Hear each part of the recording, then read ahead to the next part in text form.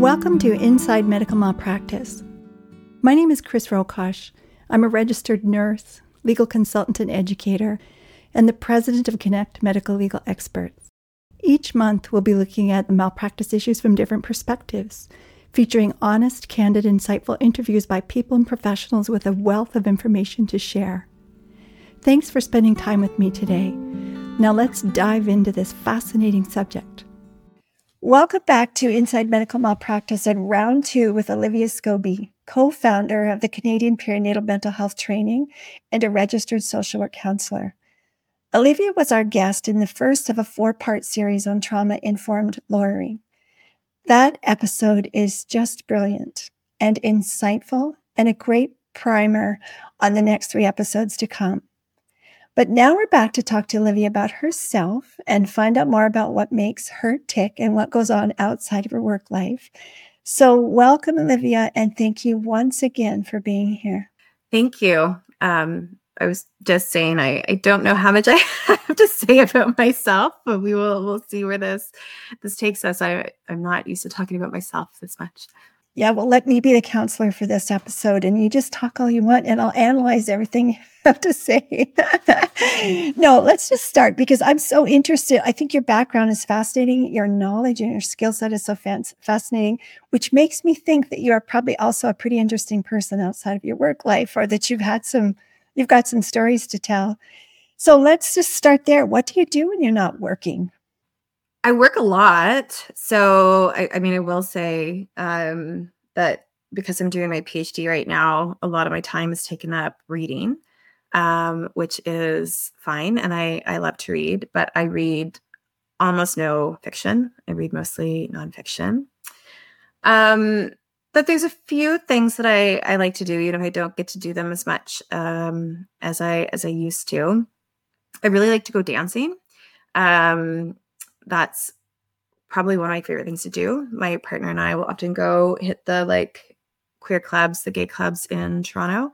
But I'm really particular about the music that we listen to, because I only want to go dancing if it's top 40 music that I can sing along to.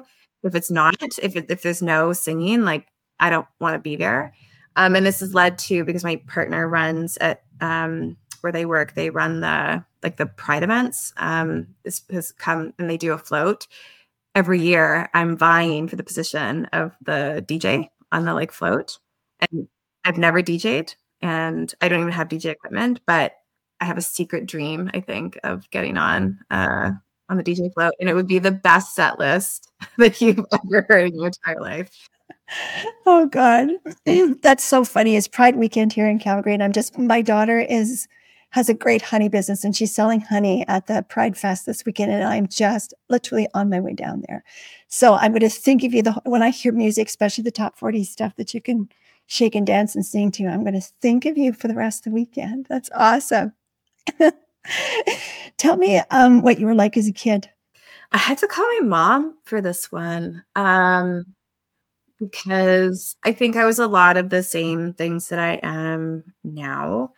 She said that I was a bit bossy as a child, which she reframed as natural leadership, combined with a much softer, caring side. And so I've forgotten that I would watch these infomercials for the Toronto Humane Society, and I would be crying, and I would collect money and until I had $5, and I'd be like, Mom, I need you to mail this to the Toronto Humane Society because they're doing a fundraiser.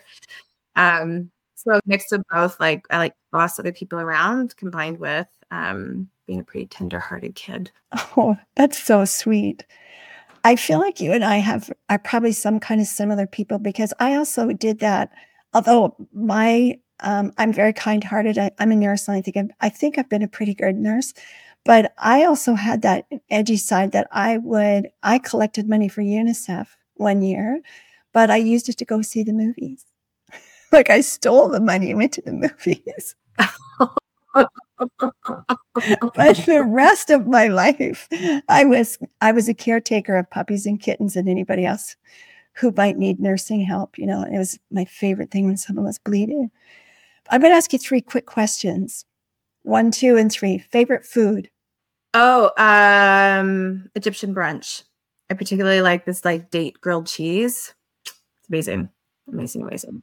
I have never heard of that, but I'm going to go figure out what that is and eat it. Egyptian brunch. Yes. If you ever come to Toronto, Maha's has the best Egyptian brunch in the city. It's delicious. Oh my goodness. All right. How about favorite song? Oh, there's a song called Safe and Sound by Huxley Workman, who is a Canadian singer-songwriter that I like a lot. I used to sing it to my kids when they were little. It's a short little sweet song about feeling safe. You want to sing it for us now? I do not want to sing it right now. I'm a DJ, not a singer. Come on, Olivia. Okay, favorite TV show or Netflix series, whatever you're watching these days. Favorite show? Alternate favorite show is Naked and Afraid. I don't know if you've ever heard of it. It's ridiculous. I love reality TV. I don't do a lot of heavy shows because my work is heavy.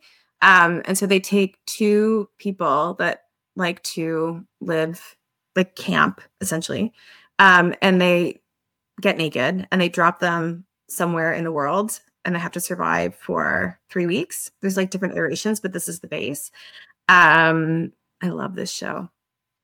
It's there's always conflict. I've learned so much about like early survival. And then they even did it in Canada once. They had them up at Lake Simcoe in Ontario, but they almost froze to death. And so I don't like it when it's cold the whole time. I like to see them like eat and stay warm. Oh my gosh. Well, okay, I'm going to have to look at that show. I've never heard of Egyptian brunch. I've never heard of Naked and Afraid or the song you told me about. So I'm learning all sorts of stuff from you today. Tell me, if you weren't a social work counselor, what career path might you have chosen? Something with books. I used to work at a bookstore. For my teen years, I worked at Chapters. I often say it was the best job I ever had because you just got to read and talk to people about books. But I think I would have made a really good librarian. I think I would have really enjoyed building book collections and helping people with research. So probably that. I agree. And looking at you, I think you could pull off the librarian look very, very well. What, a little bit more serious question. What is your top strategy for happiness in your life? I guess two things come to mind. The first would be to not make happiness the goal. And there's a really good book called The Antidote, Happiness for People Who Hate Positive Thinking by Oliver. Sorry, Oliver. I can't remember your last name. Maybe I have it on my bookshelf. Oliver Buchman. Really, I read it years ago now, but really sort of gave me a new frame around like what makes us so unhappy about the constant quest for happiness, rather than trying to just work with what we have in terms of our life circumstances in front of us. Often brings us a greater sense of peace, joy and peace.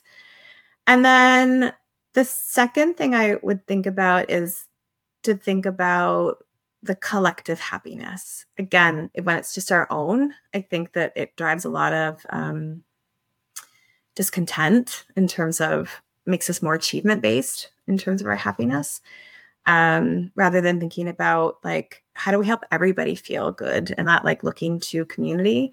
I think we drive a lot more long-term happiness when we're rooted in that. That is a really lovely thought and a really nice piece of advice to think about collective happiness. There's no doubt that, volunteering and helping and supporting other people makes you happier, period. That's all there is to it. So that's good. What advice, if you could, would you go back and give your younger self? I think the personal work I've done around self-compassion that came later, I wish I'd go back and be like, start that earlier. That like be a little nicer to yourself. You can get all the places you're hoping to go, but be nice. Like you can do both. I think that I had because I had children so young, there was this real sense of like catching up I had to do. Like I need to get caught up and like in adulting in a particular way. It was very difficult financially for many years. And so I think I just would have been a little nicer to myself throughout that process. Another great thing to share with us. Thank you. And I think I would again agree with you. I turned 65 this year, and when I look back at my life, I'm like, I did all those things. They all happened. It all turned to the corners that it needed to turn, and things showed up when they needed to show up. And I could have spent a lot less time worrying about how and when things were going to come to pass. Good. That's good advice for you to have with your own self right now at this point in your life too. What's the thing that people most often get wrong about you? That I'm extroverted, I think, because I do a lot of teaching. People think that I am fairly extroverted, and really my personal slogan is like, I just want to be alone with my books. So I do really just like to hang out doing very low key things. I don't even leave my house often, to be totally honest. I send my representative to work. That's another one of my personal slogans. Oh, that's good. And your representative is your teacher self. Is that what you're saying? Yeah. Well, I said this to you off camera, and I'm going to say it to you again. You are such a good teacher, Olivia. You made so many things clear and interesting and human to Steve, the producer, and I were talking about it, as you know, and I just loved that last hour and a half with you. I just loved it. It was awesome. Thank you so much. Such a good teacher. Okay, one last question. Who has had an important influence on your life, real or otherwise, and how have they influenced you? Probably my old boss and now friend. Her name's Lori Sancy. I worked at a college in Toronto, and she was my first boss coming out of my undergrad. And I was pretty hard on myself then. I think at the job interview, she asked me what my strengths were. And my response was like, I don't know if I have any strengths, but I can do this piece of research for you, I think was my answer. But she had this ability. She's now a like leadership development coach and like organizational consultant. But she had this ability to see parts of me that were hard to see in myself. And she just held them as truths until that could get caught up in my own system. So she just saw me as somebody who was smart and saw me as somebody with like good ideas that I should execute. And so she really took me from, I was just started grad school where you are just critiqued all of the time from somebody who's like, I don't really know anything. Like I'm just trying to fumble along here, to give me a sense of, confidence in work that nobody had ever done before. Nobody had ever told me I was smart before. Usually I got a lot of feedback around like, why did you have a child? So I had more of that feedback. And so she really, I think, shaped like the trajectory of like what happened with my life. I don't know if I had landed somewhere else with a mean boss, what would have happened to me. So I'm forever grateful to Lori for that. Well, I hope Lori's listening today, or you send this to her so she can listen. So do that so she knows. Well, thank you. Thank you once again, Olivia, for the very generous sharing of your time and in this podcast of yourself. If you haven't listened to the other longer podcast by Olivia, the one on trauma-informed lawyering, don't miss it. It's going to make you just a little bit smarter and give you some amazing insights into all sorts of things. And I wish I'd met you and listened to you talk about 40 years ago. I think I would have been a different person. Well, thank you so much for having me. It was such a delight to chat with you and such an honor to be invited into this space. So I'll just continue with the series.